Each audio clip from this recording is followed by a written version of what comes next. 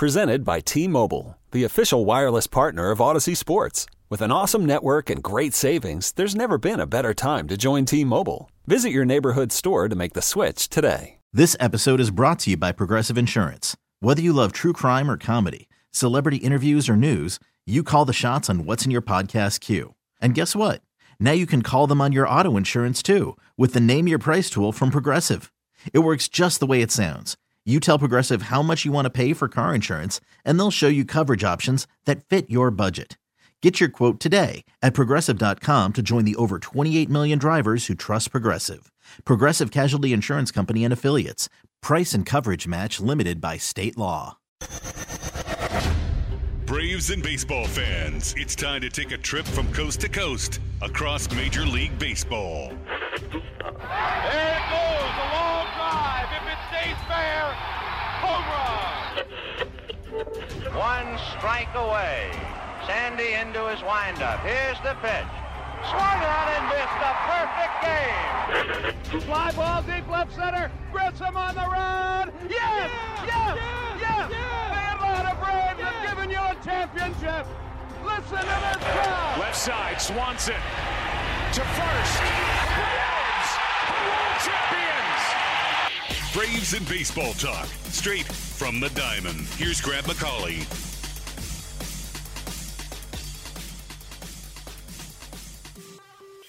Hello and welcome to another episode of From the Diamond. As always, I'm Grant McCauley, joined by Corey McCartney right here on Sports Radio 92.9 The Games. We're live tonight until 10 p.m. from the Kia Studios in Midtown. It's a big weekend for the Braves. It didn't close down on the note that they wanted to, but they picked up another series win. And as a matter of fact, it was a pretty good road trip all around for the Braves as well. We'll talk a lot about that and a lot about everything else happening across the world of baseball as we do each and every week. Before we get started, though, I'll let you know you can follow me on Twitter, on social in general, at Grant McCauley. You can find Corey at Corey J. McCartney. You can find the show at From the Diamond, and you can find 92.9 The Game at 92.9 The Game. Connect with us there. And, of course, we've got all kinds of good stuff going on, Corey. It was an interesting weekend for the Braves. They had a chance at a sweep of the Reds. They had the starter that gave them the performance they needed on Sunday, but they just weren't able to pull it off as the Reds, they found themselves a rally in the late innings. They got some ridiculous starting pitching that entire series in Cincinnati. Started with Max Fried, and then obviously Spencer Strider was fantastic on Saturday. Charlie Morton threw potentially his best game of the entire season on Sunday. Yep. I just thought the Braves starters were fantastic that entire series along the Ohio River. Yeah, it's been a lot of really good starting pitching, more times than not for the Braves. We'll talk about this as we get into this week in Braves baseball, that things have been going really well to start things out. Max Fried setting the tone for this rotation. You've got what Kyle Wright has done all year long as a stabilizing force, and then now we're seeing Charlie Morton come along. And let's start with him because Sunday was his day as the Braves were looking to sweep away the Cincinnati Reds, and Morton did everything and then some as far as giving them a chance to do it. 7 innings of 1 hit ball, 1 walk, 10 strikeouts for Charlie. He's been on quite a roll of late. It's last 4 starts now, because this is a good sample size, because, 4 or 5 starts per month at the very least is what you're going to see from most starters. Sometimes you'll sneak that 6th one in there, but 26 and 2/3 innings, 14 hits, 5 walks, 35 strikeouts for Morton. Has allowed just 4 runs across those last 4 outings. That is the Charlie Morton the Braves have been looking for, and really that's the Charlie Morton that Charlie Morton has been looking for. Our measuring stick on a Morton start is swing and misses on that curveball. That was elite on Sunday with a 53% rate on the swing on the pitch and 9 whiffs. In all, he had 15 on 42 swings. His curveball really heavy in this outing, 37% clip. That's the 3rd time in 4 outings he's been at least 37%, 35 in each of the last 5. Speaks to the success of that pitch. Batters at 200 or lower in the last 5 starts against the curveball. So Charlie Morton is absolutely feeling it with that pitch right now. I don't know that I've seen it look any better than today from the eye test. Then you pull up the numbers and you look beyond this at how Charlie has been trying to get that pitch back and going. I mean, I've seen it joked about. I've talked to people. It's like sometimes I feel like he throws his best curveball, that back foot breaking ball, but he hits the guy in the back foot. That's not the point of having a back foot breaking ball. The point is to get a guy to swing and miss, and he was able to do a lot more of that in this start. 10 strikeouts for him, again, as he seems to be rounding into form. And you couple this together with, again, it's not just about Max Fried. We talked about him a lot last week, and we can talk about him each and every week because it seems like he's going to go out there and give the Braves another A-plus performance because that is who he is at this point. I think he's making a pretty good case to start the All-Star game. We'll see what happens over the next couple of weeks. It is in Los Angeles, and Tony Gonsolin's looked awful good, so that might be a nod that you give a local guy. But putting that aside, putting Kyle Wright aside, even as he has been, was such a revelation for the Braves this year. Spencer Strider. We knew that this was a special arm. We did not know exactly how the Braves would choose to deploy Spencer Strider. They stretched him out. They looked to keep him in the position where he could get into the starting rotation, but there were several guys that got a crack at it before he did. Now he has seemed to really put his stamp on this job and really take this job and run with it and run away from just about anybody else that's trying to sneak into the Braves rotation in that spot anyway. What have we seen from Spencer Strider the last two outings that's just far and away different from what he was showing early on, because he just gave the Dodgers everything they could handle, and he just turned around and gave, in his last start, even more so, I feel like, of just the kind of A-plus performance that maybe this is who Spencer Strider is at this point. The thing that I love that he's been doing of late, I mean, he's been doing it really the entire season, but the thing that I think it's really sticking out of late is the ability to command that strike zone high, command the fastball high in the strike zone. Yep. He's the second highest put-away percentage at 25% behind Garrett Cole on that pitch. 36.2% rate is in the top 2% in all of MLB. Hit triple digits 14 times on Saturday. 102.4 was his highest. I mean, I mentioned the control, and he's in the zone 43% of the time. You know what's coming. These are major league hitters that know that he primarily throws his four-seam fastball along with that slider, mixes in the changeup from time to time. You know what Spencer Strider is going to give you, and you still can't catch up with it. That's the thing. It's just such a lively pitch. He has such conviction throwing it. He's been absolutely unbelievable. And what we got the taste of him a year ago, you saw bits of it. But just to me, the way he's been able to set it up with that slider and just be able to command the upper part of that zone has been everything with Strider. Yeah, we talk about fastball command being something that's going to be critical to just about any pitcher. We'll talk about it with Ian Anderson here in a moment as we take a real good look at what the Braves starting rotation has been doing so well and something that they're looking to address and have hopefully Ian Anderson be able to figure out. But with what Spencer Strider's done the last couple of outings against the Dodgers first and then against the Reds, 12 innings, 6 hits, a run, a walk, 18 strikeouts. So we saw that little start against the Giants where the velocity for Spencer Strider was more in that 96, 97 range at most, and that's where he was operating on that day. He got hit pretty hard by his standards or anybody else. There were a ton of base hits in that game, but when I heard him come out of that one and talk about how, I've got to be able to pitch on days where maybe I don't have my A-plus stuff, it just feels like this is a kid that is learning all of the lessons along the way, and he's taking those lessons and moving them forward 5 days and taking them back out to the mound with him and applying what he has learned with the 80-grade fastball and what I feel like is a dynamite slider that's able to really get some swing and miss for him as well, and just working in that changeup where he needs to just kind of keep hitters honest. I love the point of him just learning on the fly here, right? I mean, he really has. He goes back to the time in Double-A Mississippi, and that was when he realized, I got to do something else than just try to blow the ball past guys. And that's when he really started to really fine-tune and hone in on that slider. Obviously, being around guys that are so different. You think about, Max Fried is kind of that mix of what Charlie Morton can do with the secondary stuff, but can light up the radar gun a little bit like Strider can.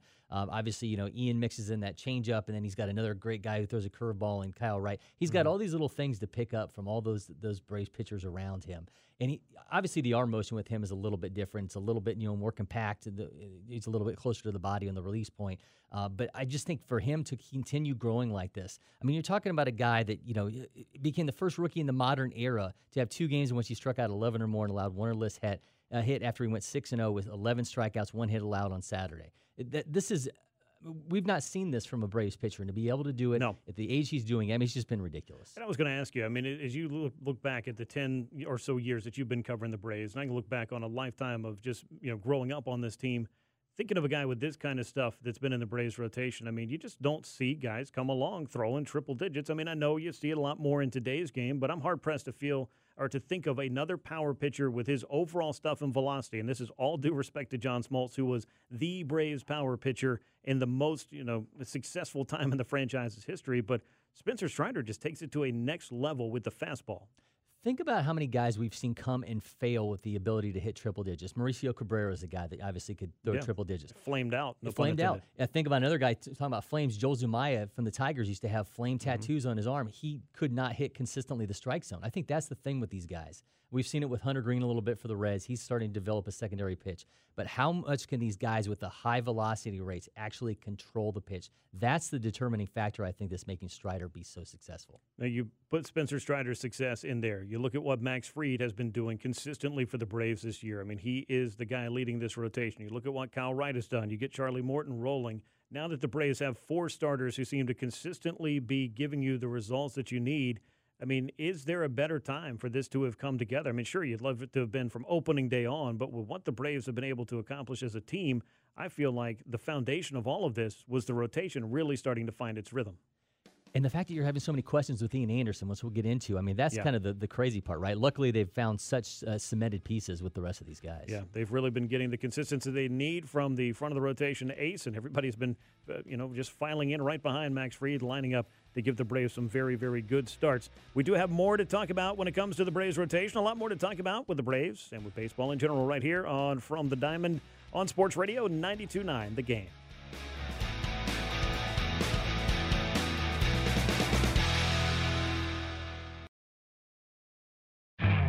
You could spend the weekend doing the same old whatever, or you could conquer the weekend in the all-new Hyundai Santa Fe. Visit HyundaiUSA.com for more details. Hyundai, there's joy in every journey. Hiring for your small business? If you're not looking for professionals on LinkedIn, you're looking in the wrong place. That's like looking for your car keys in a fish tank. LinkedIn helps you hire professionals you can't find anywhere else, even those who aren't actively searching for a new job but might be open to the perfect role. In a given month, over 70% of LinkedIn users don't even visit other leading job sites. So start looking in the right place. With LinkedIn, you can hire professionals like a professional. Post your free job on linkedin.com/recommend today. This episode is brought to you by Progressive Insurance. Whether you love true crime or comedy, celebrity interviews or news, you call the shots on what's in your podcast queue. And guess what?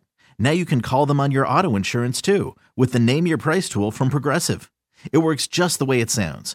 You tell Progressive how much you want to pay for car insurance, and they'll show you coverage options that fit your budget. Get your quote today at Progressive.com to join the over 28 million drivers who trust Progressive. Progressive Casualty Insurance Company and Affiliates. Price and coverage match limited by state law. Here from the Kia Studios in Midtown on Sports Radio 92.9 The Game as we go through this week in Braves baseball and try to give you an inside look at what's been going on with this club, which was pretty good on the road. Could have been better, though, Corey, I think is kind of what we take away from Sunday's game. You have a chance to really take a series, not just take a series, but take a sweep and bring that home. That kind of momentum is something the Braves have certainly found a lot of since June the 1st. But on a day you get Charlie Morton throwing a great game, you also had Luis Castillo to deal with, so he was a little bit stingy. Wasn't giving the Braves offense a whole lot. There were some missed opportunities early in this game. And then in the bullpen, you had not one but a couple of guys that just did not have the outings that they wanted to. Colin McHugh in particular got knocked around for 3 runs, 4 consecutive hits for the Reds to score those runs. And then A.J. Minter came in. The defense kind of let him down as well. This was just one of those days that, over the course of that 162, when I say you win some games you're not supposed to, you lose some games you're not supposed to, this would go in that latter pile. It would, and I think it gets compounded because of the fact that you don't have Kenley Jansen, who's out with the irregular heartbeat. Yeah. On Saturday, you watch Will Smith, hit by pitch, ends up loading the bases, and that had a lot of cardiac events within that outcome. And then you think about, A.J. Minter today unable to get it out as the Reds end up walking it off. So obviously, there was an issue there with Tommy Pham and Dansby Swanson and the knee in the rib cage and dropping the ball and all that stuff. But not a good throw from Matt Olson there either. It wasn't, but I think not having Kenley Jansen, it kind of sets this situation where maybe guys are, not that they can't pitch in those situations, but I think it just becomes, all right, this is now under a magnifying glass because this is where you should have had your guy who's in the top 10 all time in saves. And it bumps everybody into different positions and different matchups. And, Colin McHugh has been, I think, far more good than bad, but he has had a handful of outings this year that you look at and you think, man, it would, again, go in the pile of, well, you'd like to have that game back because, you're just not able to have it every time out there. And I feel like a lot of the response overall that I've seen, at least online, which is not necessarily an accurate representation of how real life works, but, Colin McHugh may not have been the reliever that he was with the Rays last year to this point, but he also has not been as bad as it would seem after the worst of his outings. And this was just one of those days where he quite simply didn't have it, and the Reds, maybe more to the point, had his number.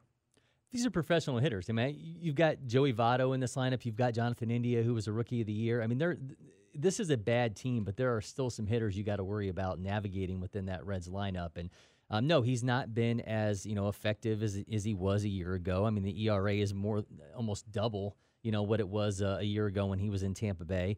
All of the hard hit rates, all that stuff that we look at on StatCast is all elevated from a year ago. Yeah. But this is still a guy who can log a bunch of innings. I mean, he threw 64 a year ago. He's already halfway there this season. So I still think he's going to matter as you head down the stretch, especially, whatever happens with Mike Soroka, what you're going to have to do in trying to back somebody up on him on a start, whatever, they decide to do with him. Collin McHugh is going to factor in as things continue. So you're going to have to kind of go through those little ruts here while he gets himself back into that mode that he was with in Tampa Bay. Yeah, and everybody's going to have these forgettable games, whether you're a starting pitcher, whether you're a reliever, whether you're a hitter, whether it's in the field. I mean, these are the kind of things that are going to happen. The Braves just kind of got a little of all of that late in this game, and you just felt like on a day that Charlie Morton pitches so well, it's a shame to lose a game like that. But the Braves did take 2 out of 3 from the Reds. I want to talk a little bit more about the bullpen in a moment, but I want to finish up what we were talking about with the starting rotation, because for everything that's going right, which would be Max Fried, which would be Kyle Wright, which would be Spencer Strider, which would now be Charlie Morton, things are not going well for Ian Anderson, who has been such a critical piece of the Braves rotation over the past couple of years and was expected to be a big contributor this year and still expected to be a contributor this year for that matter. But if you track it back to May 22nd for Ian Anderson, he came into that day with an ERA under 4 and looking like he might be starting to kind of figure things out after a little bit of a wonky first month. But in the starts he's made since then, his last 8 starts, at an ERA approaching 7. He's thrown 40 1/3 innings, allowed 49 hits, and walked 19 other batters. He's got 41 punch-outs. He's also allowed half a dozen home runs, which if you know anything about Ian Anderson and the type of pitcher he was, particularly in the minors and coming up, he does not allow a lot of home runs. That's just kind of the style in which he pitches. And he has just not had, I feel like, the ability to replicate the success that we saw in the Cubs start a couple of starts ago. These last 2 starts against the Dodgers and this one against the Phillies last time out was the worst of his big league career, shortest and the most runs he's allowed with 7 of those in 2 innings. It kind of has you starting to wonder now as you look all the way back over the last basically month and a half, how much longer and how many more opportunities can the Braves give to Ian Anderson in this spot, particularly when you've got somebody at the minor league level like Kyle Muller who is performing so well that might make sense.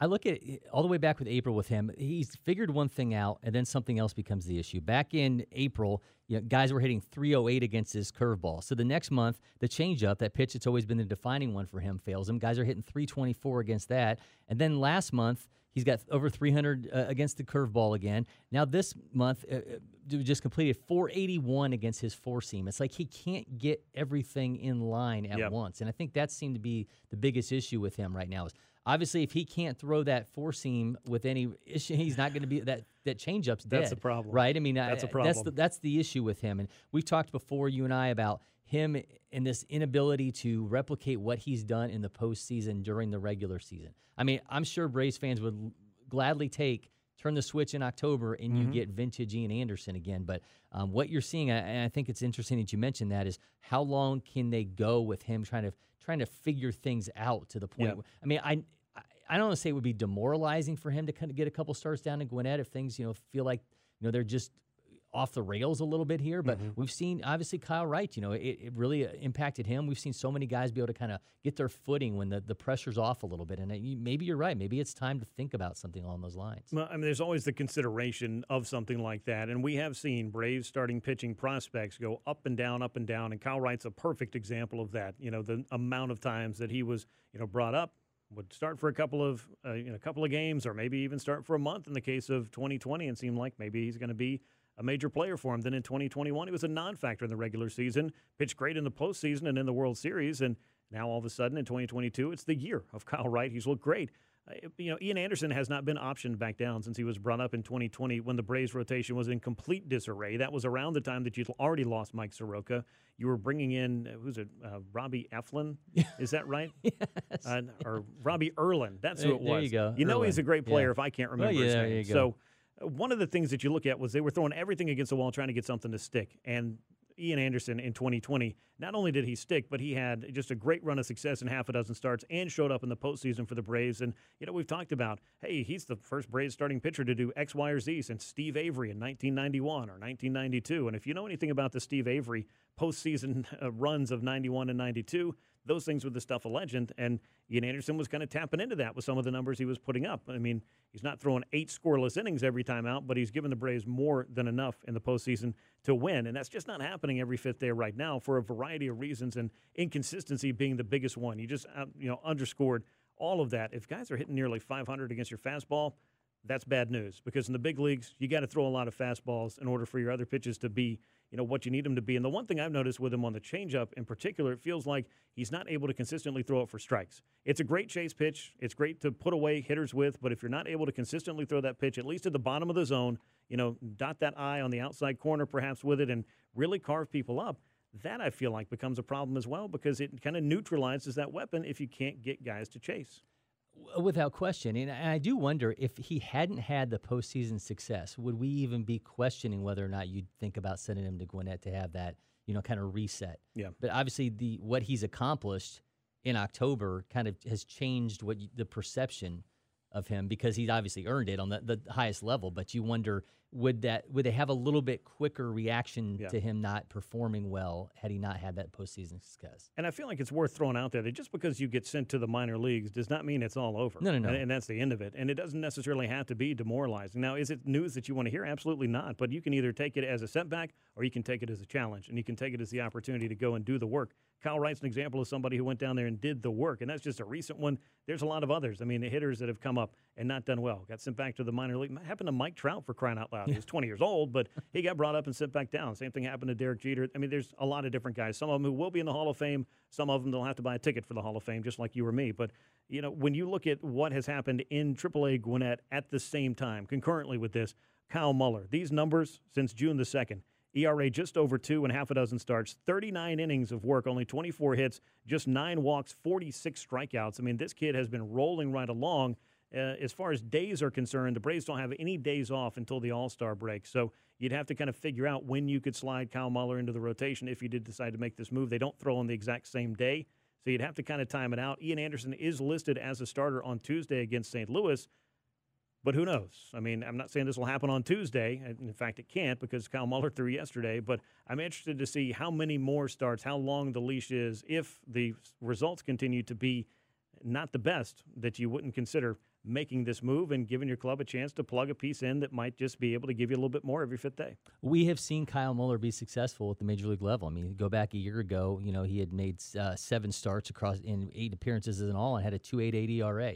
Yeah. We've seen, and obviously it came, the wheels came off in a late August start for him against the Reds, but we've seen him have success. Yeah, I was a little bit surprised that not only, that was a bad start, but then it was kind of like that was it. Yeah. And then you really didn't get back around to him. And the Braves have been searching for answers in the 5th spot, particularly with the injury to Mike Soroka, making it so that you always feel like you're searching for one more pitcher.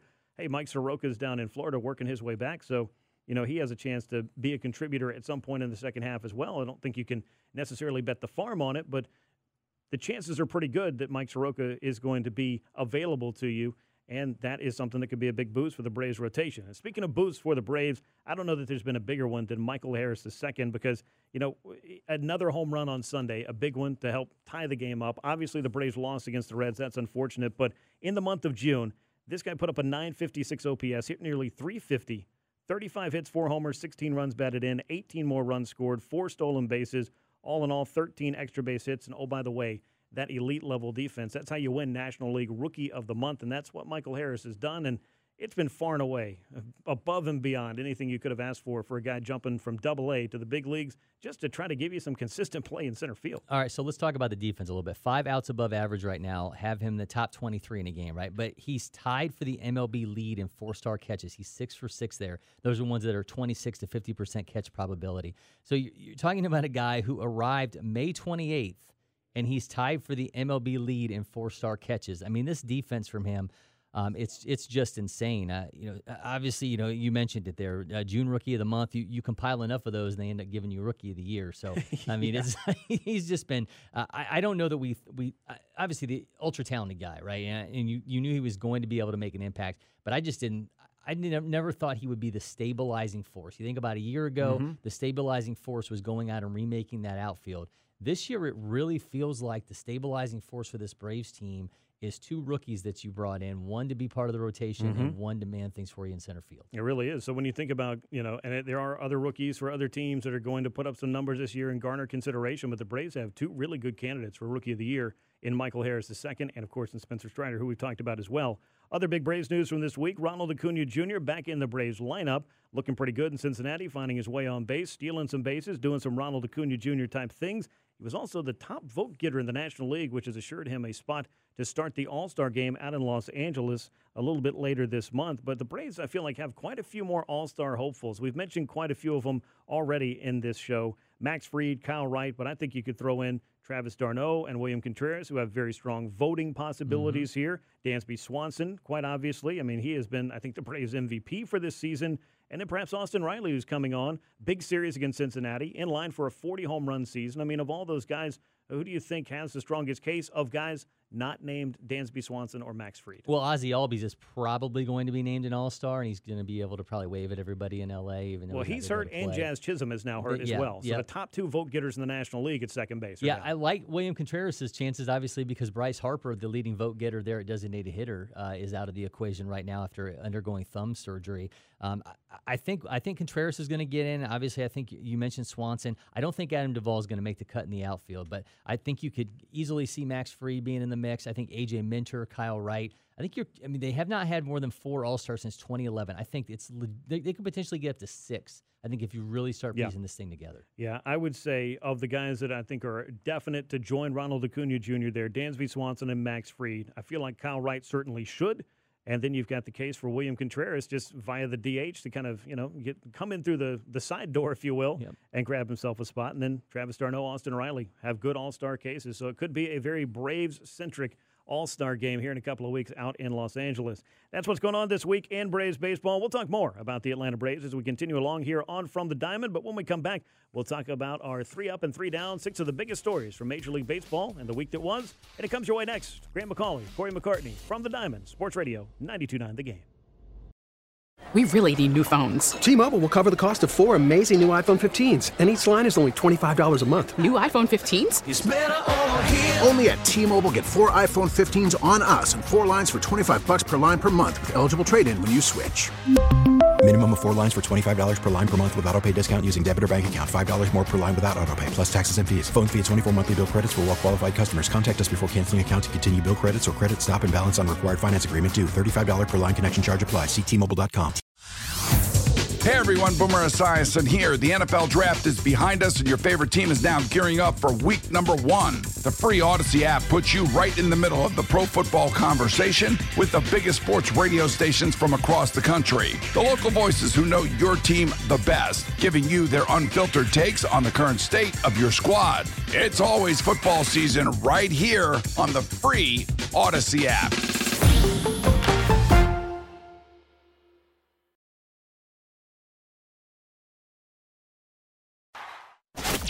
Baseball, talking Braves and beyond. Baseball with From the Diamond, Sports Radio 92.9 The Game. Welcome back to From the Diamond. Grant McCauley and Corey McCartney with you on Sports Radio 92.9 The Game from the Kia Studios in Midtown. We appreciate you joining us. We've been talking a lot about what's been going on this week in Braves baseball. If you like what you've heard on the show thus far, well, please be sure to tell a friend. We appreciate that. But you can also subscribe wherever you get your podcasts or find the show on the Odyssey app as well. You can follow us on social media. I'm at Grant McCauley. He is Corey J. McCartney. Let's get into 3 up and 3 down. Corey, we like to do this so we can take a look kind of around the league. And, of course, we'll size up all the divisional races and do all that good stuff and then put a nice bow on the show by talking about the week to come for the Atlanta Braves. But there has been some news. There's been some stuff going on in baseball, some stuff that I don't know that I saw coming this week. And we'll lead off with this. Buster Olney of ESPN casually dropped Jacob deGrom to the Braves as the heavy rumor for this winter. And that's exactly what happened on Saturday when Olney threw this tweet out there. I'll read it verbatim. There is perception in some corners of the industry that if Jacob deGrom follows through with what he said in the spring and he opts out of his Mets contract, the Braves will be the favorite to land him. I don't know how I feel about that. A, it's Jacob deGrom. If he's healthy, he's the best pitcher in baseball. Yeah. But kind of B, when is he going to be healthy? A little update on that. Started his rehab assignment today, punched out 5 guys and hit 100 miles an hour, so I guess he's feeling himself, which is good. Where do you land on this? Because Jacob deGrom is going to be a very sought-after piece and should be a commodity for a number of different clubs. But what could he command per season? We're talking $30+ million a year, no? Yeah, from my corner of the industry, SpotTrack has a market value of 3 years and $108.1 million for him. That's sold him short. That's a $36 million average annual value on that. The Braves have never spent more on a single season contract than the $22 million they gave Freddie Freeman last season. Do you really see them going $14 million over that annually, even if you're going to get a guy who looks like he might end up in Cooperstown? Jacob deGrom has been a late bloomer as well in his career when you think about it. You look at the age right now. He just turned 34 years old. He really didn't establish himself at the big league level until he was in his mid to late 20s. And then going supernova, of course, becoming basically the Captain Marvel of the starting pitchers. I mean, the things he was doing as he got older to get better and better and better and better, that's just not the way it works, not the way it's supposed to work. So I don't know which of the Infinity Stones he's drawing his power from these days. But either way, somebody somewhere is going to look to have Jacob deGrom fronting their rotation. The New York Mets would very much like it to be them. They do have him under contract, but he does have that opt-out, and that is kind of what triggered this discussion. But I am fascinated to know how on the 1st of July or whatever it is that, Jacob deGrom is rumored to the Braves. I mean, that's a very interesting conversation going on in the corner of somebody's industry Rolodex. He's from DeLand, Florida, right? He said he grew up a Braves fan. He said that last winter. Who didn't at this point? Who did not grow up a Braves fan? If you live, I remember Gerald Laird, from Arizona said, right. I grew up a Braves fan. Well, TBS is a real that's deal. True. That was it, right? I mean, all these guys had that to go. They come home from school and then watch the games and all that stuff. The guys on the West Coast. Okay, I just don't see them going to that dollar for him, and especially with a guy, it seems so anti-Alex Anthopoulos to take a guy who's, he threw 200 innings 3 consecutive seasons. That was 3 years ago. I just don't, there's so many question marks with Jacob deGrom, which is to me why you don't go that high on that AAV. You can't ding him about 2020 only making the 12 starts because correct. of the 60-game season. So I'm even willing to go all the way through 2020 that this was a healthy and dominant starting pitcher, the best starting pitcher for my money or anybody else's because I can't afford him. But for my money or anybody else's, this was the guy who sets the bar in Major League Baseball and was doing so for about a 5-year run at that point. It went from Clayton Kershaw, passed that torch right along to Jacob deGrom is the way I look at it. And I'm talking about the National League in particular. This past season with the Mets, he made 15 starts. He was 7-2, absolutely dominant in those, 15 starts. But then you haven't seen him pitch since the midway portion of last year. So we're talking about a year off, essentially, at this point for deGrom, who is dealing with a shoulder ailment that has kept him off of the mound thus far until this rehab assignment just began. I don't want to spend our whole segment on this, but I was just am fascinated by the idea of it. But I don't know, to side with you, if monetarily it makes a ton of sense. But I will say this. I have had the conversations of some indication that the Braves are very well aware of having moved themselves into the top 10 in payroll in Major League Baseball. Could they take that next step and move themselves into, say, the top 5? They're not going to outspend the Dodgers. They're probably not going to outspend a couple of other clubs that will go out there and really maybe throw the money around to a degree that the Braves may never. But if they get into the top 5, this is the kind of move that you could conceivably see as something that they could consider doing. But then you think about, you want to extend Max Fried?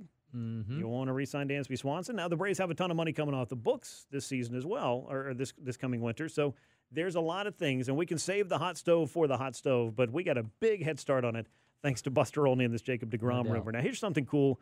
Max Scherzer is Mets teammate of deGrom, doing more than just pitching on this recent rehab assignment. He was also playing the part of Santa Claus to some of the younger guys. While pitching for the AA Rumble Ponies, which is an awesome name, Scherzer bought the entire team AirPods and paid for a huge postgame spread that included lobster and filet mignon. I have ridden the buses in minor league baseball. I did not play, but I was the recipient of several spreads that were bought by major league players who were down there on rehab.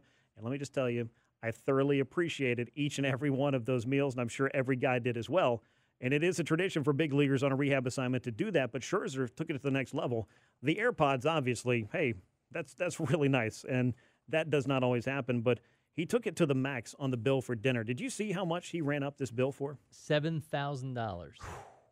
A $7,000 dinner, and I mean, like, these athletes can put it away. Don't get me wrong. They're going to eat some food, but that is a serious meal. while we've been talking, I've managed to DM Max Scherzer my Venmo information, so I'm expecting, if he's $43 million AAV, we're talking about, what DeGrom could command. Mm-hmm. Scherzer's making $43 million average annual value, so $130 million contract. I love that he did this. Yeah, Duke can afford it. He can afford it. And we're going to talk a little bit more about things he can afford as we go along here. But just a really cool moment there, I'm sure, for all those minor league guys to be treated in such a fashion, because that minor league thing is a real-life grind, and a lot of people are trying to just make ends meet. So a nice meal and a nice gift from somebody just in for a couple of days, I think that goes a long way. Now, here is something, a superb stat, and I'm all for quirky, never before seen, or when's the last time you saw kind of stats. This one comes from Stats by Stats on Twitter. If you don't follow them, you definitely should. There have now been 5 cycles in Major League Baseball in the last 52 days. This was as of July 1st. Christian Yelich, Eduardo Escobar, Jared Walsh, Austin Hayes, and Nolan Arenado, who did it for the Cardinals. That's the shortest span for 5 cycles since there were 5 in 26 days from July 18th to August 12th, 1890. So that was before the war, before like the last 6 or 7 wars, before the Spanish-American War is when that went on. And this is the first time in MLB history there were 5 cycles before July 4th in a season. I love quirky stats. Why don't you throw me one of yours? All right, so Arenado, the next night after getting that cycle, he had the first of 4 straight Cardinal homers in the first inning, followed by Nolan Gorman, Juan Yepez, and Dylan Carlson. The first time it's ever happened in the first inning of a game in MLB history. 4 consecutive homers to start the game. In the first inning, yep. Unbelievable. Yep. Now, kind of piggybacking on the cycle, Eddie Rosario hit for the cycle for the Braves last year, so did Freddie Freeman for that matter. Pretty cool to see multiple times that happened in one year for the Braves, but Rosario took the first pitch he saw in that game against the Giants. He then hit for the cycle on the next 4 pitches. That is something that I don't know that we'll ever see. Just think about if he'd been able to do it without taking a pitch. If he just hit for the cycle on 4 consecutive pitches, and then he continued to use that bat all the way through the postseason, which I thought was pretty cool as well. But a lot of cool and quirky stats in this game, and it's a game that, and one of the things that makes you love the game so much. And that brings me to my next point, because Commissioner Rob Manfred gave a very interesting interview to ESPN this week that was entitled, "Rob Manfred Wants You to Know He Doesn't Hate Baseball, He Wants to Save It." This piece is from Don Van Natta, and discussed everything from robot umpires coming in 2024 to ending the broadcast blackouts. And this has been a truly trying time for the commissioner, of course, particularly the toll the recent lockout took on his public image. But if he can find a way to address things that fans are actually asking for, he could very well find a way perhaps to rehab his image a little bit and accomplish the goal of, I don't know if saving baseball is necessary, but certainly improving it. Everybody who is the great villain doesn't think they're the villain. Eric Killmonger didn't think he was a villain. General Zod didn't think he was a villain. All these people, Thanos didn't think he was a villain. All these people who are really good villains don't think that they are the bad guy in the story. I will say that. I mean, I did like some stuff that Manfred said in this story. The number one thing, and this should be something that all baseball fans should be applauding, he wants a top priority for MLB to phase out blackouts. Yes. That is an absolute game changer. And you think about the MLS and what they just did in this new ESPN streaming deal. Fans have access to every game no matter where they live. I think that is the biggest thing that could be working. Rights deals are going to come up. Major League Baseball is going to work to get those blackouts that drive regional sports networks off the papers. I think that is the biggest thing. He's willing to listen on Pete Rose amid the reality that MLB is in bed with sports books now. I'm not huge on the automated strike zone. I know he talked about a couple different variations of how that could be accomplished. Obviously, the pitch clock expansion. I'm not crazy about expansion. That's going to happen, though. It is. But the blackout thing to me is what could really draw in younger viewers and make just baseball accessible, which is the biggest thing. That is absolutely. You can put all these other things in the mix, and you can get to them eventually. But if you could figure out a way to consistently get your product in front of as many people as possible, get as many eyeballs on it as you can, why would you not want to do that? Well, the answer is big cable company deals. They didn't really want to do that. They wanted the exclusivity. That's what they paid for, and baseball took the money for the exclusivity, and it's created just this weird chasm between fans just trying to watch the team they care about and, of course, the teams trying to max out, and the league trying to max out as much money as it can out of its product. But if they can find a way to kind of bridge that gap and make some improvements there, I think a lot of fans would certainly appreciate that. They may not want to, elect Rob Manfred to serve as commissioner for the rest of his life, or as president, or any of these other things, or any other fictitious office that might come up, but it might be a chance to maybe move a little bit more back into the good graces. Now, speaking of interesting things that happened this past week, if you know anything about July 1st, you know it's Bobby Bonilla Day, and every year since 2011 and going on into 2035, the Mets cut Bonilla a check for just under $1.2 million. And most folks know the background of this. It's deferred money that the Mets were trying to get out of, and there was a lot of different reasons for that we won't really get into. But Bonilla is not the only player that has got this kind of deal, and perhaps the biggest example of that is our friend Max Scherzer we just talked about. He's going to be getting $15 million per year from the Nationals from this season to 2028 because when he signed his $200+ million contract with them, he deferred a giant chunk of it so that the Nationals could spend that money in the short term on other players and other pursuits. But now, as they say, the bill comes due, and it's coming due on Max Scherzer. But I found this incredible thread on Twitter that listed dozens and dozens of players. And not all these guys are superstars either, and many of them, you just kind of look at it and think, how is this guy getting deferred money and or why? And if you're that player or that agent or whoever, maybe you're just really excited that you were able to work this thing into the deal if you didn't need all the money up front. And who does need all that money up front? I don't know. Well, I mean, I think it's important to note then that Bobby Bonilla wasn't a superstar when he ended up redoing this deal with the Mets anyway. And the whole point was that the Mets were going to take the money that they were deferring, invest it with one Bernie Madoff, who obviously the whole Ponzi scheme, we know what happened to him later on. They thought that they were going to get more money by deferring it, that they would actually owe Bobby Bonilla. And, of course, that fell apart when Madoff was found out to be a fraud. But Bonilla is still making bank each and every year. Yep, he really is, and he's not the only one. I found another one. Michael Mayer, and I'm going to retweet this on Twitter, but he is executive editor of Metsmerized. And clearly, if you're a Mets fan or anybody that covers the Mets, you hear all about Bobby Bonilla Day, way more than you ever want to. But he went through some of the examples, and they were just breathtaking, including the Braves and Bruce Sutter. Also, Chris Sale is going to be getting a huge chunk of money from the Red Sox starting in 2035.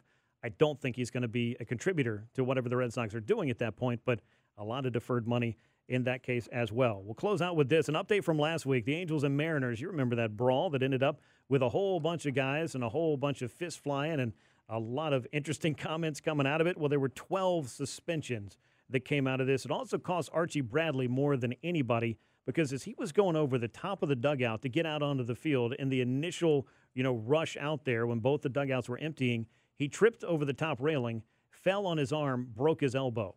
So he will not be pitching again this year. You look at some of the biggest fines that were given out. Phil Nevin, manager of the Angels, he was kind of an instigator in all of this and didn't really seem to feel too bad about it. In the aftermath, he got 10 games. Jesse Winker, who also had some regrettable actions that he did apologize for later, including flipping off the fans, he got 7 games. A bunch of guys got 5, a few 3, and a couple 2 and 1 game as well. But that's one of the more crazy and memorable scenes that I've seen in a not-so-great way at a Major League Baseball game.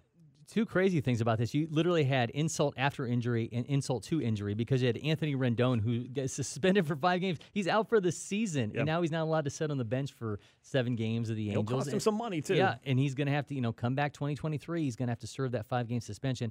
And then you mentioned Archie Bradley. So this brawl is just the gift that keeps on giving. It was a completely and totally bizarre scene, and thankfully, after a while, I guess, cooler heads prevailed, but I will never, ever forget that box of sunflower seeds and Raisel Iglesias just, I believe the kids are calling it yeeting it. That's right. Way out onto the field, and guys were trying to pick all that stuff up. It was quite something. We have yeeted the first hour of From the Diamond. We're going to reload and bring you another one as we talk about what's happening in all the divisional races across Major League Baseball as we go around the big leagues. I'm Grant McCauley. He's Corey McCartney, Garrett Chapman, keeping us on the rails here on From the Diamond on Sports Radio 92.9 The Game.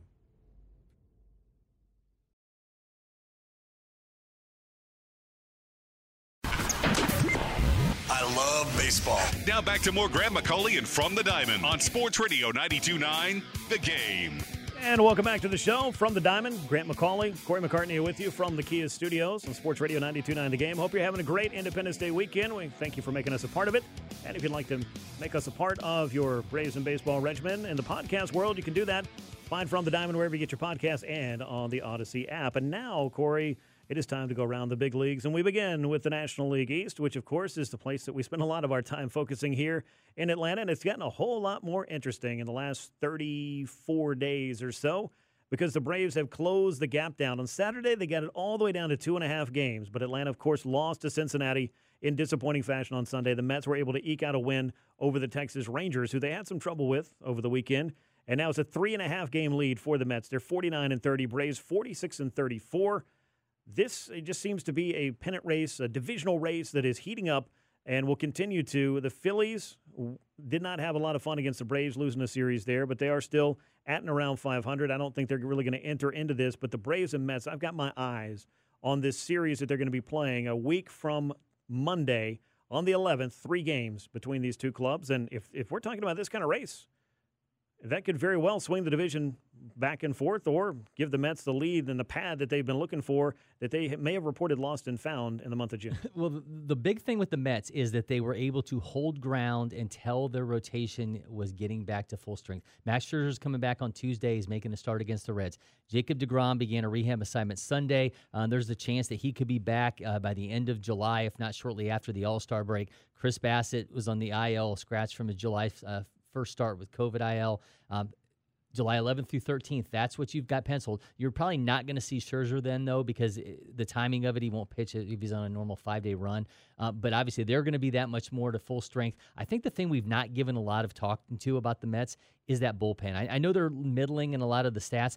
Edwin Diaz is coming off of a month in which he was reliever of the month in the National League.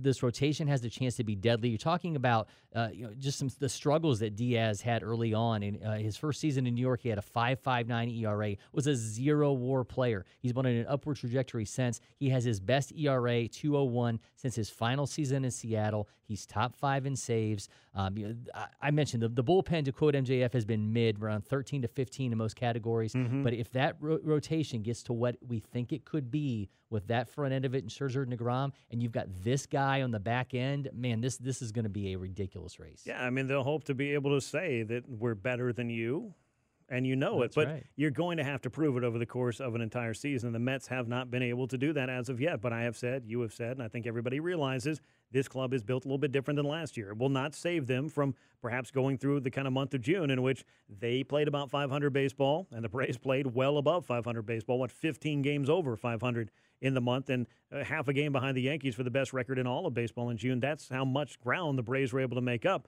7 games from June the 1st until, as we sit here recording this show, on July the 3rd. That's a pretty good run in 1 month to get yourself back into a divisional race. And by the way, the Braves have also pushed themselves into and around the top wild card spot at this point as well, with the San Diego Padres, who are having all that they could handle with the Dodgers. Were able to avoid a sweep over the weekend, but the Padres and the Braves now are the top 2 wild card teams in the National League, and that, as we approach the All-Star break, is a race that we're going to be monitoring as well, because when you think about what the wild card means now, it is expanded playoffs.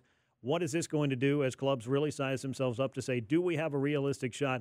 Are we going to be buyers or sellers at the trade deadline, which is now less than a month away? There's a lot of things coming right around the corner for the Braves and for all 29 other clubs as they seek to find out exactly who they are and what they need, most importantly. When we think within the division here of the Phillies, this is a team that I think it just has so much intrigue around it, because obviously Bryce Harper's out for 8 weeks now after undergoing surgery to repair that broken thumb. They need guys to step up. Kyle Schwarber was a June Player of the Month in the NL, and it might be tempting to kind of drop him from that leadoff spot to number 3. Rhys Hoskins has been, maybe a little bit better, than I think anybody anticipated, with Bryce Harper not in the cleanup spot. Gene Segura's out as well.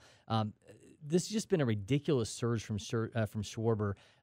Obviously, with Harper out, he picked up the slack this last month. We saw him do this before, right? Think about last June when he loves this month, or that month. He hit 83% above league average last June, and then suffered a hamstring injury on July 3rd of the season, missed more than 6 weeks. He's not put together 3 straight months of above league average production since 2018 when he was with the Cubs. Can he carry this team for that long until Bryce Harper gets back? I don't know that any one player is going to be able to do it. It's going to be the sum of the parts for the Phillies without Bryce Harper, and there's no guarantee that he's going to be back either. I mean, I think he'll probably do everything he can to push himself back in there, but he's still dealing with the UCL thing. So when he does come back, it's going to be as a DH, which was already the case before he went out, which means that you have in Kyle Schwarber another not-so-great guy out in the field on a regular basis, and he's not the only one in that club, not to just point him out in particular. Yeah. And then you look at the Phillies, and if they're buying anything in order to make a run at the division or the wild card more specifically, they're going to continue to have to answer the question of how do we fix our bullpen, because they ask the question, it seems like, every winter, and then they ask it pretty much every night all season long, and they just don't have a lot of fun and a lot of success with the things that they've tried to do with it. But as you look over in the Central, it's a pretty good race. It's heated up here. We're going to see the St. Louis Cardinals rolling into Truist Park to face the Braves in a 4-game series that begins on the 4th of July.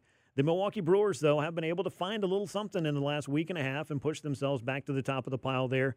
Nobody else is even within shouting distance of those two teams. So as you look at what the Braves have going on here in their race against the Mets, again, it was 2.5 games on Saturday. You really wish you could still say it was 2.5 games here on Sunday, but that didn't work out for you. But you are very close, as close as you can hopefully keep it until you have a head-to-head battle with the Mets. But St. Louis Cardinals find themselves in the same place. They are chasing down the Milwaukee Brewers. They've very nearly caught them. They've even passed them at times, but this is a pivotal 4-game series between the Braves and the Cardinals. And you're looking at a Brewers team that has really dealt with a lot of weird injuries, right? Like Aaron Ashby just came back from the 15-day DL with forearm fatigue. They still don't have Adrian Hauser, who's expected back in July, right flexor strain. Corbin Burns, though, has just been so good of late. He has a 2.45 ERA in his last 8 starts, going back to that May 18th outing against the Braves when they got to him for a season-high 5 runs. Christian Yelich, by the way, we've been waiting for some sign of whether or not this guy was ever going to look like the MVP-level Yelich again. He's kind of moved into that leadoff spot and kind of found something within himself. He hit his first home run since June 16th on Saturday, reached base twice. He's hitting 256, 349, 396 as the leadoff hitter. I think really found something to kind of get himself back on track. I don't know that he's ever going to be that guy again, but if you can get enough offensively to back up that Corbin Burns-led staff, and man, Darren Williams has just been so good with Hader and that bullpen. I mean, we talk about the Mets bullpen not getting enough credit. I mean, we know how good these guys in Milwaukee are. And if I've seen them firsthand. Yeah, and if you can just be good enough to get to those guys in the back end, it's lights out for whoever they're playing. And the Cardinals, man, a stretch of 14 straight games against teams with winning records. That obviously, as you mentioned, continues with the Braves on 3 games starting Monday. Then they've got the Phillies and Dodgers. 4 games. Then they've got the Phillies and Dodgers to follow. So this is going to be really interesting what the Cardinals can do here in Atlanta, because the Brewers, I think, are getting a little bit closer to being that team that they were back in April. They are, and I don't want to just circle Christian Yelich's name and really just give the whole show to what in the world happened to this guy. But even with the little bit of improvement that he's shown, year over year, the on-base percentage is, still sub 350 at this point. Only 8 home runs in 77 games. This guy hit 44 home runs en route to finishing as a runner-up for the MVP in 2019. He'd already won the MVP award in 2018. I mean, he seemed to be as surest of a thing as a superstar player. The Brewers locked him in. They gave him that big contract, and then he absolutely fell off a cliff beginning in 2020, and it came off of having that leg injury, that bizarre leg injury in 2019 that ended his season early. He just has not been the same player in quite some time. Yeah, I mean, he's just completely fallen off. He's still hitting just above league average, but he's just not the guy that was rolling off those 167, 174 WRC plus seasons back in his heyday. Was challenging for 8 WAR seasons at his height. I mean, I will say, though, it has to suck to be a Marlins fan to think that you one time had an outfielder that had Ozuna, Yelich, and Stanton in it. Now you know. Well, at this point, they're probably not feeling quite as bad as they were on the days when they traded him away, and they probably aren't feeling as bad about that Marcell Ozuna trade in particular, because you got Sandy Alcantara in it. You got Zach Gallen in it. You turned him in to Jazz Chisholm. So if there is a trickle-down effect that is a net positive, because the Stanton trade didn't really net you much. The Yelich trade probably netted you even less, because you weren't even offloading a $300 million contract at that point. To get so little for 3 guys of that stature, say coming out of, 2017? That I think is always going to be something that's going to haunt the Miami club for as long as they roam this earth. And, they're a team that's still wandering and trying to find its way in the National League East standings, but at 13 games under 500 at this point, and not really looking like a big factor in the wild card either. Let's go out west. We saw the Los Angeles Dodgers, and heck, we spent so much time talking about the Los Angeles Dodgers first baseman. I hate to open up this, this Pandora's box yet again, but we saw and have learned in the last 7 days, Freddie Freeman has released his agency. There has been some bitter back and forth. There has been name calling. There's been finger pointing. There's been all kinds of things going on with this. In the meantime, Freddie Freeman just keeps on hitting. That's a good thing. And that's what the Dodgers are paying him for. Hopefully that weekend was what he needed to maybe figure out what he needed to do to close the chapter and start focusing on the here and now. And the here and now for the Dodgers is the best record in the National League, and that is something that I think is what you always expect to happen for the Los Angeles Dodgers. They had a big series over the Padres. They were looking to sweep them away, weren't able to do it on Sunday, but they put some significant ground, have the Dodgers between themselves and the Padres, and also pushing the Giants a little bit further back as well, and the Giants dealt another injury blow this week. Yeah, we've all been through those breakups, right, where you get information later on, and it kind of brings up all those old feelings again. But, man, the Dodgers and Freddie Freeman in particular, you think about Mookie Betts being on the injured list. He's on his way back. He's just been a steady force for them. Recorded, he's had 2 or more hits in 8 of his last 15 games.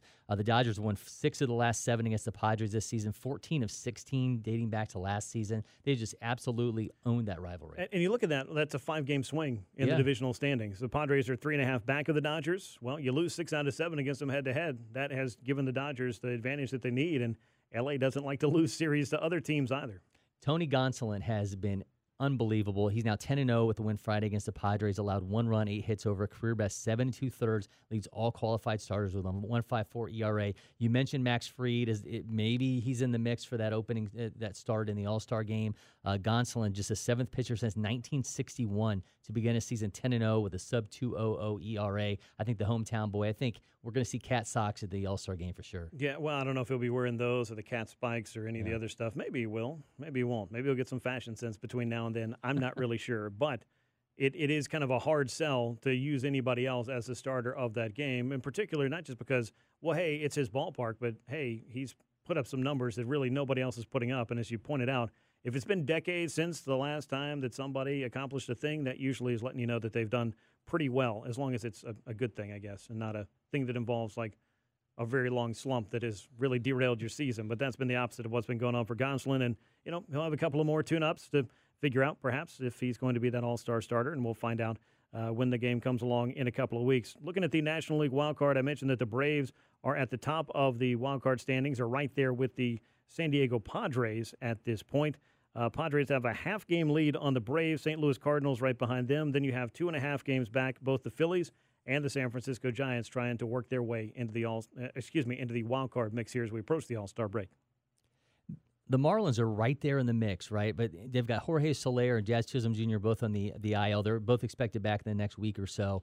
They got Billy Hamilton, by the way, has been activated from AAA Jacksonville. Former Braves, Former Brave, yeah, that's right. So, obviously giving them some experience. They've dominated the Nationals. They are 10-2 against them this season, winning all 5 of the 6 matchups in D.C. It's the first time they've won 10 or more against the Nationals since 2011. So can this team with Sandy Alcantara, who was your June pitcher of the month in the National League, Pablo Lopez has been fantastic. Can they do enough to kind of just push their way up? Do they get past the Phillies? The Giants are now going to be without Anthony DeSclafani for the rest of the year. So they've obviously had their own rotational issues. The Marlins may just have enough that they can make this thing interesting. Will they be buyers at some point? And if they are buyers, how much are they willing to part with for a club that is still very much trying to work its way through that rebuild? They've won 4 in a row. And you know that old saying that I have about how a team may not win the division, but they may keep somebody else from doing it? Well, the Nationals aren't going to win the division, but they might help somebody else make some serious headway in it because that's what they've done head-to-head against the Marlins. We'll come back here on From the Diamond, and we will go around the American League as we continue our trek around the big leagues. Grant McCauley, Corey McCartney with you on Sports Radio and 92.9 The Game.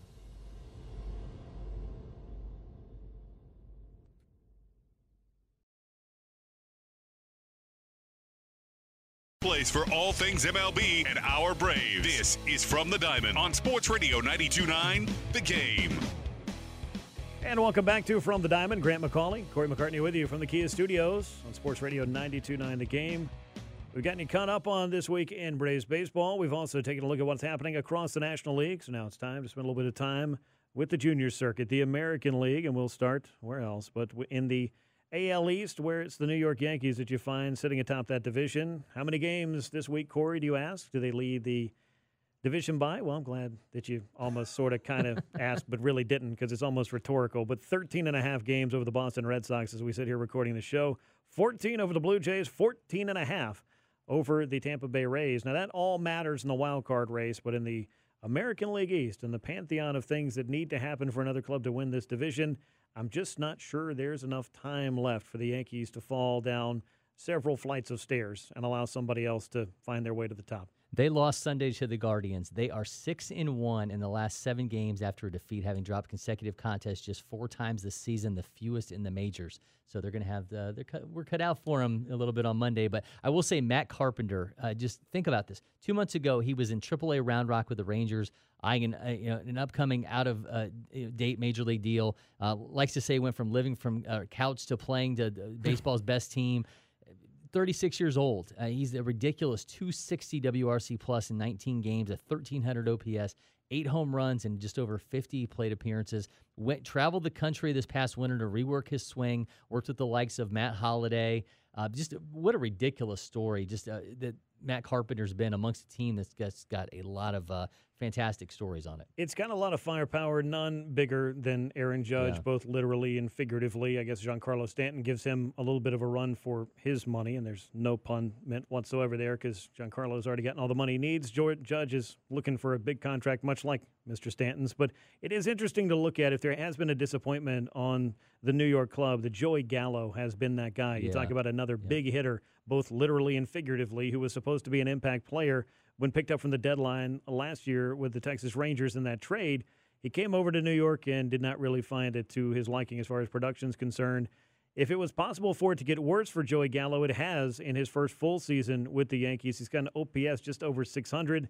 The power's really not there. The walks, the strikeouts, those are all big things, but he has just not been an answer for this club. And while Josh Donaldson's playing some pretty good defense for him and has been healthy more times than not for the Yankees this year, he has an OPS that's 700 or below. So that's a couple of big holes that the Yankees have that they're trying to run out there every day. You wouldn't think that with a club that has this kind of record. No, and Gallo's always been that really the 3 true outcomes guy, right? And you think about Poster this area. child. I mean, he's been, absolutely, the poster child. But this year, he's striking out almost 40% of the time. He's got the walks at nearly 14%, but he's homered just 9 times. Remember, he homered 38 times a year ago. He's hitting 20% below league average right now, been a negative WAR player. So if the Yankees are going to do anything at the deadline, I think they potentially could go out and maybe make an adjustment in that bullpen. David Robertson from the Cubs is a former Yankee that there's been talk that maybe he could wind up back in pinstripes. Yeah. I think they're going to be shopping for someone to help out that outfield because,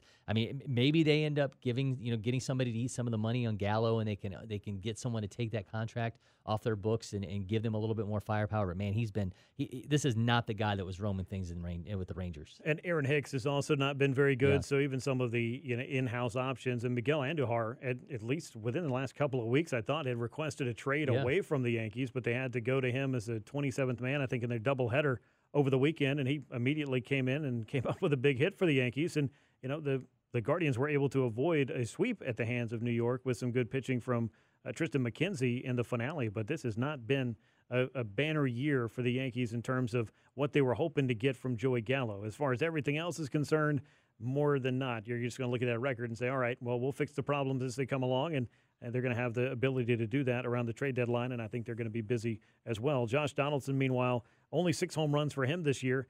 That's really not the kind of power impact they were hoping to get at the hot corner from Donaldson, who's hitting about league average, as you mentioned. But one of the things that I look at with Joey Gallo, not to get off on a complete tangent here, but, the on-base percentage is carried by the walks. Much of his value is carried by the walks. And a lot of folks will look at it and say, well, his on-base percentage.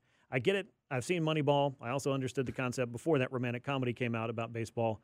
However, a walk is not always as good as a hit in situational hitting. And the ability to be a power bat and an impact player like Joey Gallo, I'm not saying he needs to stop walking, but I am saying he probably needs to come up with some impactful hits in some of these plate appearances and at-bats.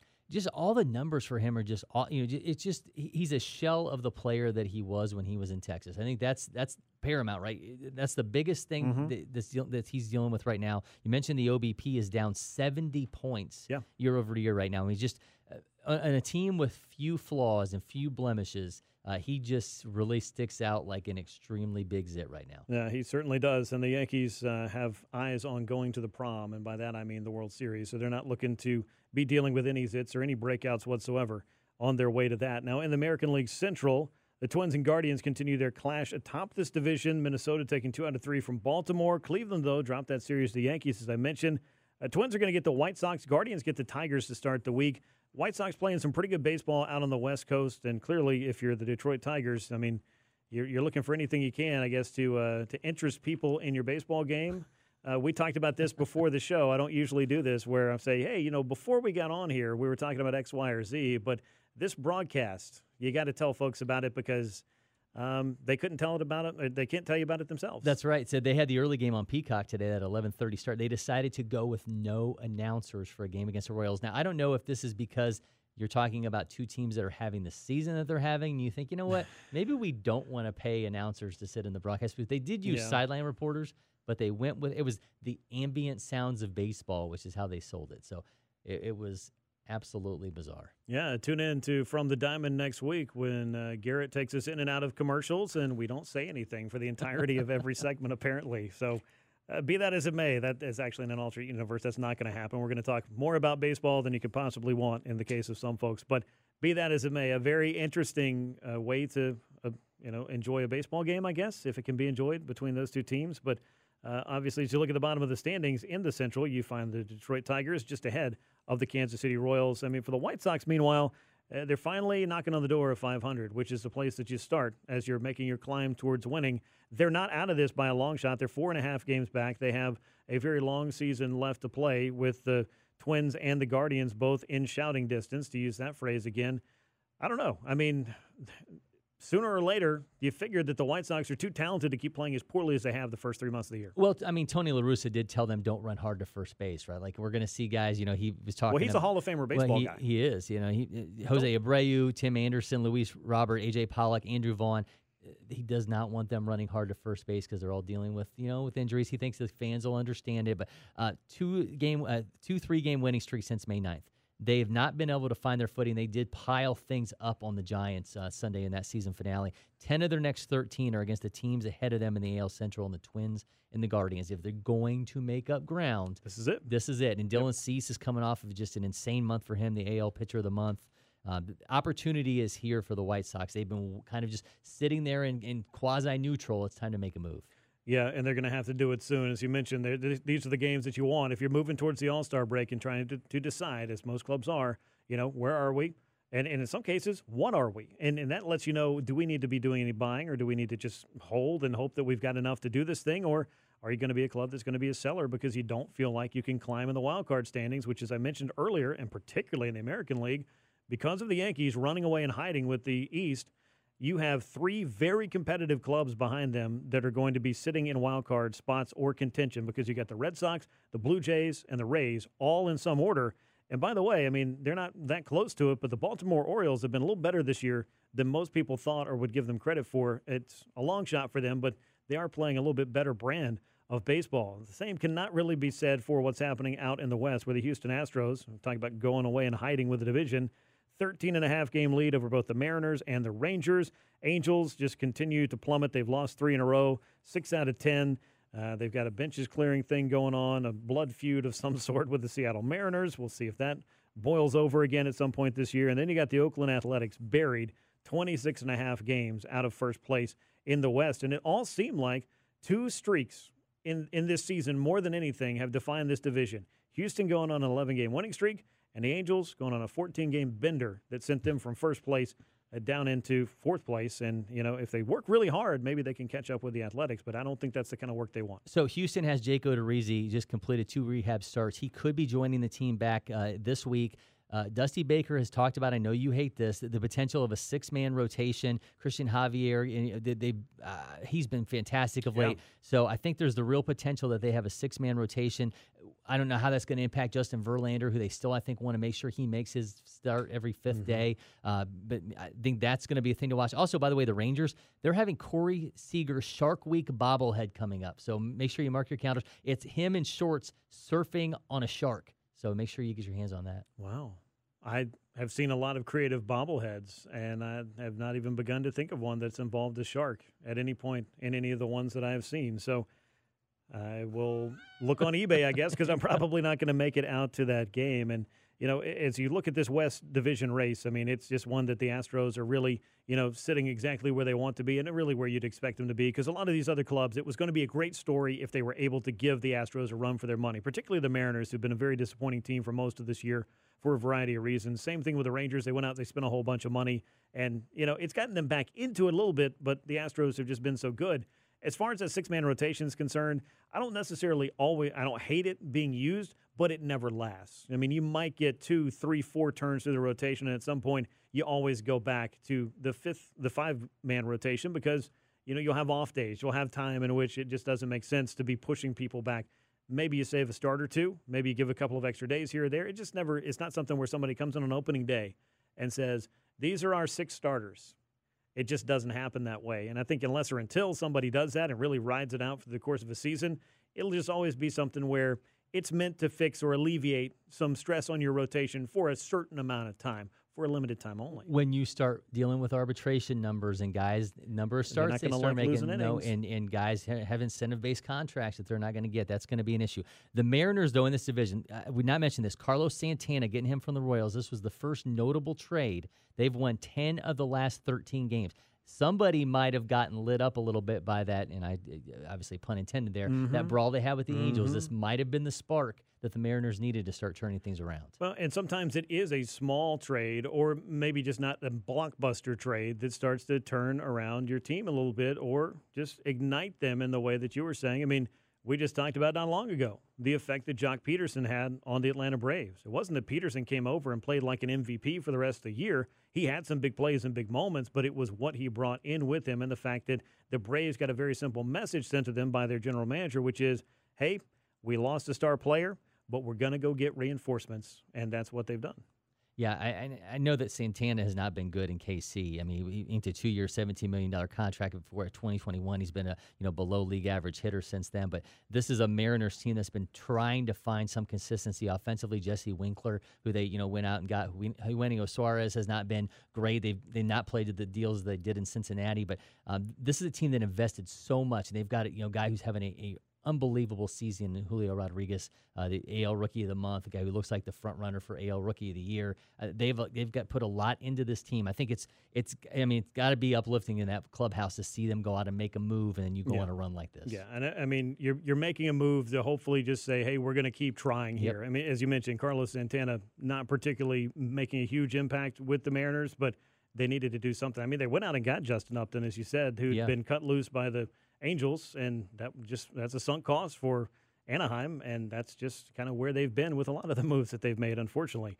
Again, looking in this wild card for the American League, it's the Boston Red Sox that have the top wild card spot just ahead of the Blue Jays and then the Tampa Bay Rays. Then after that, the second-place Guardians, and then the White Sox are 4 games out. Seattle just 5 games back. But again, we talk about the math that's involved with the wild card.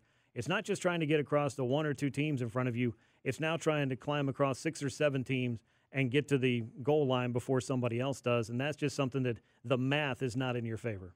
I think all of the American League East teams are just trying to avoid the Yankees, right? If all 3 of them look like wild card teams, they just want to jockey. Let's just not face the Yankees. And that's the thing, though, when you really think about it, if you can just get into the postseason, the Yankees will lose the series this year at some point, if they haven't already. I haven't gone inside the numbers that much. Their record just tells me they haven't done it very often. But we'll see. Stranger things have happened than the winningest team in baseball getting knocked out of the postseason.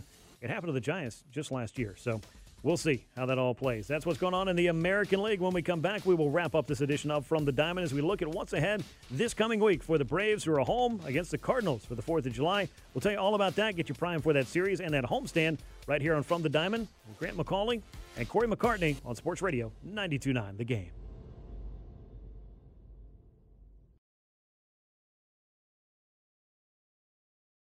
The Game.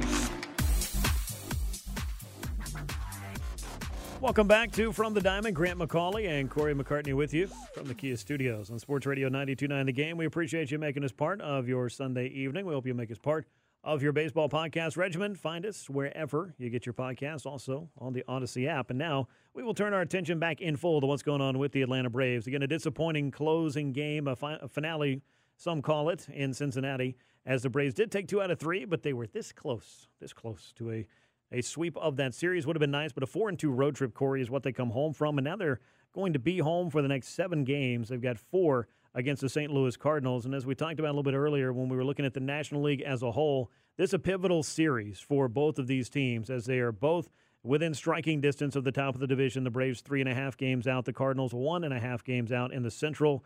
This is going to be a pretty fascinating matchup between two clubs that definitely have eyes on October and a deep run through the playoffs. Yeah, I mean, Paul Goldschmidt has been, every bit looking like the NL MVP to this point. So I think he's going to be a handful.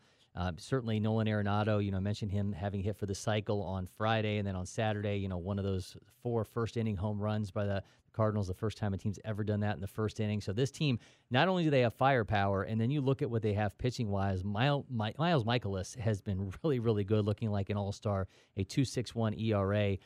He's going to get a start as the series goes on Wednesday, but on Monday you're going to have Dakota Hudson going against Kyle Wright. Kyle Wright has never faced the Cardinals before. Then Andre Palante on Wednesday against Ian Anderson. Michaels will go against Max Fried, and then this being a 4-game series, you get Matthew Liberatore against Spencer Strider in Thursday's finale. So these teams have history. Mike Foltynewicz will not be a part of this. We know, obviously, no, unless he buys a ticket. Well, there you go. But certainly, offensively, this Cardinals team is a handful. Tommy Edman has been really, really good. And then certainly, we mentioned what Goldschmidt and Arenado have done. So this is going to be a handful offensively for the Braves, and they're coming in with some pretty good starting pitching. Well, let's start with looking at the opener of the series. You mentioned the pitching matchups and the fact that the Braves are going to go with Kyle Wright in that opener. Ian Anderson is slated for Tuesday. We talked about this earlier here on From the Diamond, and I think the question starts to become at this point, with Ian Anderson's inconsistency and really his struggles at this point, we can't just point to it and say, well, it was a little bit inconsistent. Some days that's true. Other days it's just been an absolute uphill battle for him. His start the last time out against the Dodgers, I know that there was a little bit of a, emotional air about the ballpark in Freddie Freeman's return. There was that standing ovation the Braves fans were giving him, and the Braves, obviously, they initiated that by giving him time to step up to the plate and all of that. But that can't be the sole reason why Ian Anderson wasn't able to find himself on that day. I know there was a lot going on, but then if that was the case, you go out to Philadelphia, and it's an even worse start the last time out. 2 innings, 7 earned runs, was getting hit and hit pretty regularly, and as it happened with Nick Castellanos, he got hit hard with a 3-run homer that turned it into a 7-run second inning. That kind of thing you want to bounce back from big time, but I, again, asked this question, and we talked about it earlier, but how many more of these starts can you give a pitcher when you are in the middle of a divisional race or a pennant race and they're trying to figure something out and you are also trying to win? Because an ERA approaching 7 in his last 8 starts is not exactly what the club needs as a foundation for trying to win every 5th day. Well, I mentioned the handful that the Cardinals are going to be offensively, right? But if you look at the next 2 starts after that, he would be penciled in to face the Nationals on July 10th, and then he would get the Nationals again in that 4-game set right before the All-Star break. A bottom 5 offense in Washington. So if he is effective against the Cardinals or close to gives the team a chance to win, he'll earn more, and then you get a real opportunity there to kind of build on things against what's not been a very good Nationals offense. So while you look at the last month or so and think, okay, maybe it's time to start thinking about something else. And I'm not saying that that's not the overall narrative with Ian Anderson right now. I think the 2 starts after this one set themselves up to be opportunities for him to look more like the Ian Anderson that we've come to expect. Yeah, 68 base runners, hits and walks anyway, in 40 1/3 innings over those last 8 starts. That's since May the 22nd. It really felt like he was maybe starting to figure something out against the Cubs. At the very least, I think you could have said he was effectively wild and was able to keep that offense from really getting comfortable against him. The last couple of starts, though, the Dodgers were quite comfortable, as they are against a lot of clubs. And then the Phillies really made him pay just in the strike zone, really, and on fastballs, as you mentioned earlier. So Ian Anderson's the Game 2 starter. He would be lined up to face Andrew Palante, as you mentioned. Miles Mikolas and Max Fried is Game 3. That's a Wednesday night affair. And then in that finale, you got Matthew Liberatore against Spencer Strider, a couple of young pitchers. But, with Spencer Strider has been generating an awful lot of excitement for the Braves. He did it again over the weekend, dominating Cincinnati. And now he's going to get another test against another NL Central foe. A couple of other things that are happening down on the farm. I talked about Ian Anderson, having these struggles. And you've got Kyle Muller pitching extremely well, but there's some rehab assignments to be keeping an eye on and some roster moves that the Braves have made over this past week. They traded for Silvino Bracco. He's now in their bullpen for how long? We'll see. But made his Braves debut over the weekend in Cincinnati. Braves also activated Jay Jackson from the injured list where he had been all season long, the 60-day IL, and the corresponding move for that was designating Touki Toussaint for assignment. So that, it might be the end of his time in Atlanta. He's a talented arm. Some club out there might want to take a flyer on him. I really felt like if there was a time to get something out of him, it might be time to look at him as a bullpen arm with a 97-mile-an-hour fastball and a really, really dynamite splitter and a curveball that I still think is one of the best in the Braves system, or at least it was until this most recent news. And then you got some rehab assignments that are going on. Tyler Matzek's made 2 appearances for Gwinnett. You hope to have him back soon in this bullpen, which, as we've discussed on this show and as Braves fans saw over the weekend, could get a little dicey like it did on Sunday without him and without Kenley Jansen, who's on the 15-day injured list with an irregular heartbeat. You've also got Eddie Rosario down on a rehab assignment. I say all of this to say we've had that long list of Braves needs and players that could come in and help out.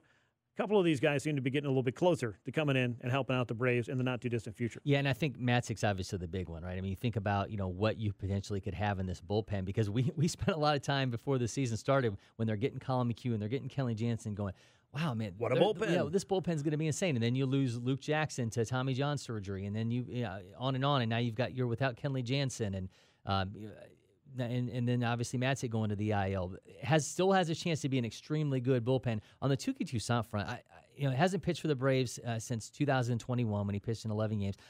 I hope Touki finds another opportunity because that splitter is a thing of beauty. 30% whiff rate, 196 average against last time we saw it. Again, here's hoping that he resurfaces. I think down the line we're going to see someone. His name's going to pop up, and you're going to say, "Man, somebody turned that guy into a weapon." Yeah, and again, it may not be as a starting pitcher, and I don't know how much time we really need to spend on it at this point. We spent a lot of time on it, you and I, talking to Touki, who's an A-plus human, an 80-grade human being, and I hope he does find a great opportunity, whether it's, staying in the Braves organization or going off somewhere else, but off the 40-man roster, because every once in a while, once you've been getting a little bit long in the tooth as a prospect, or really even losing your prospect status because you've been up and down so many times that, at some point somebody's got to make a decision, and a need might outweigh the potential of the future, and it seems to be the way that things trended for Touki Toussaint. And as far as the other things that are happening in the minor leagues for the Braves, I mean, we mentioned the Ian Anderson struggles, and we mentioned Kyle Muller pitching extremely well, and it kind of reminds you a little bit reminiscent of,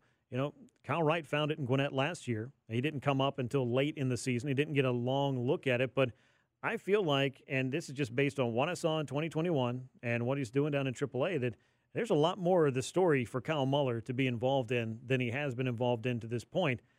The question about Mike Soroka arriving at some point in the second half is still out there, but, in the short term, this is a guy I think that could be a bit of an impact player if, in fact, you want to put him out there. Well, think about how Kyle Wright, I know people, go back to this being the moment for him, and talking to him, he says it wasn't. It was a combination of things, but it was that relief role in the postseason, and when we saw him step in, in the World Series and just perform at the highest level and eat up innings when the Braves needed him to eat up innings. That was the real turning point in a lot of people's eyes.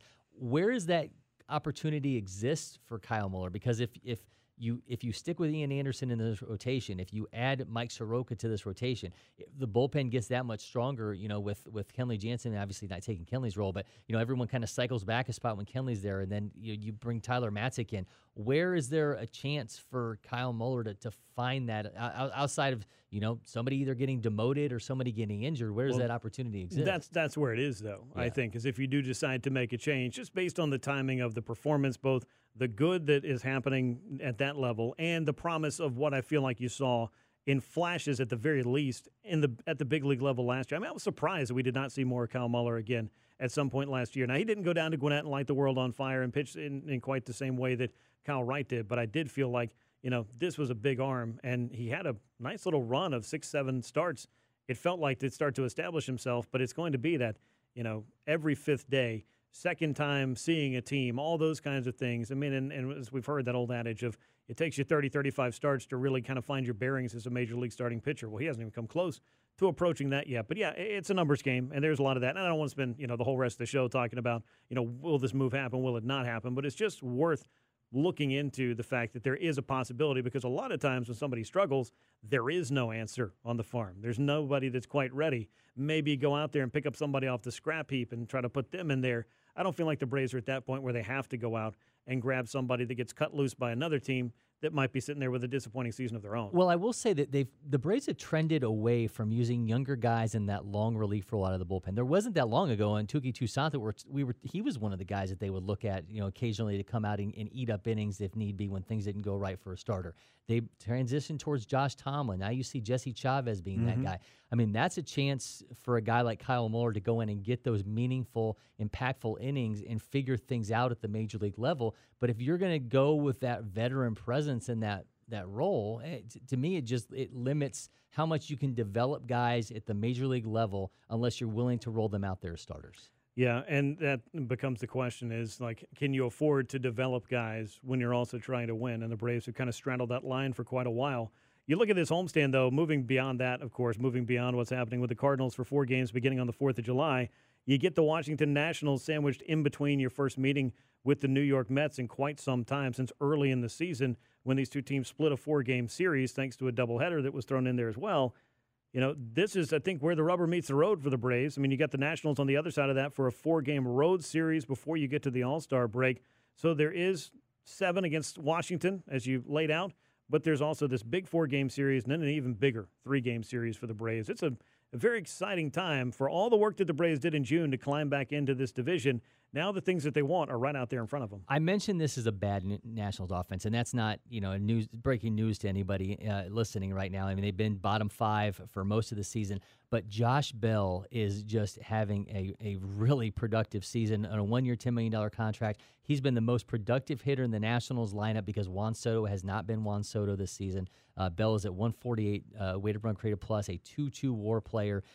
I think when you look at trade chips on that Nationals team, he is at the forefront, and I think right before the deadline and before the All-Star break, look for Josh Bell to try to make some noise in these series. Yeah, he certainly could, and that could be really an audition for him to be of interest to another club, and particularly with the DH being across the board, a club doesn't have to worry about, hey, where am I going to play him? Yeah. It might be enough to upgrade your DH spot, and that's something that the Nationals, I would think, might be trying to cash in on a little bit because it's not a very expensive. You're not trying to dump a contract on somebody either. You mentioned Juan Soto, and I know the Braves aren't going to see the Nationals until after they play the Cardinals, but if you told me that Juan Soto was going to play just about every day and be hitting .226 at the All-Star break with 33 runs knocked in, I would have really wondered what in the world happened to him. He is leading the National League in walks, but otherwise he has not looked anything like the Juan Soto that we had come to expect over the first 4 years, and I don't know. It's something that everybody goes through it for a period of time.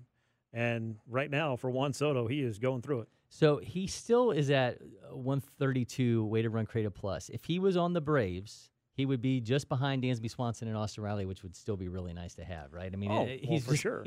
He's just not been that guy that you look at him and go, that's the best hitter I've seen since Ted Williams. I mean, he's not that guy right now. And it's interesting that he's going through this time period where, Josh Bell's been good, but where things have kind of broken down around this club around him. There's talk of what the contract potentially could look like for him. Yeah. Is he interested in talking to them about, getting that out of the way now?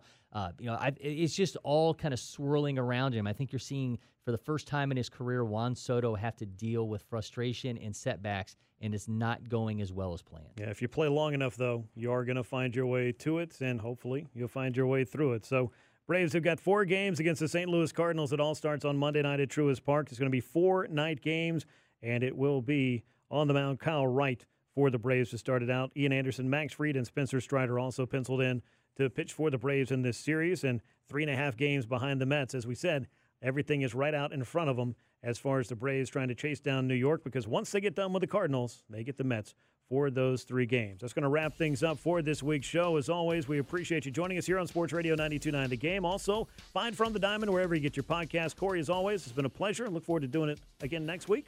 All right, everybody out there, enjoy the 4th. All right, appreciate that. Appreciate Garrett Chapman for keeping us on the rails as always. This is From the Diamond on Sports Radio 92.9 The Game.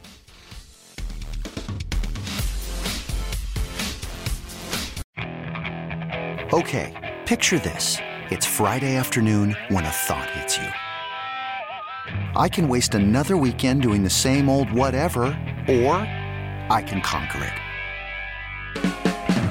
I can hop into my all-new Hyundai Santa Fe and hit the road. Any road. The steeper, the better.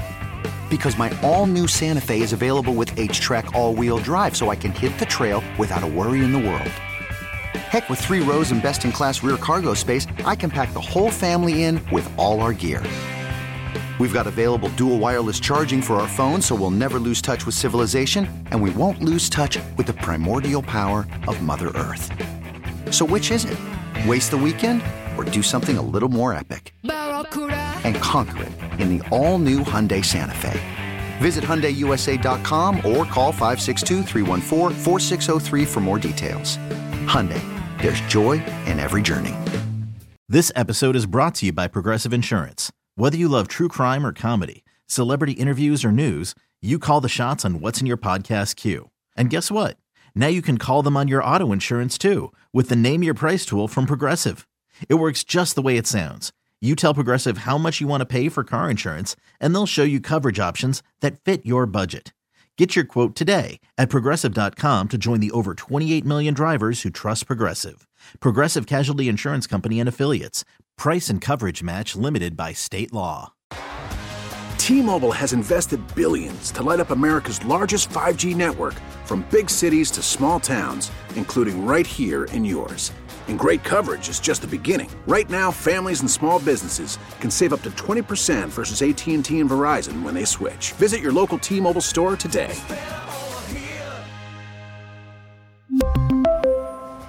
Plan savings with 3 lines of T-Mobile Essentials versus comparable available plans. Plan features and taxes and fees may vary.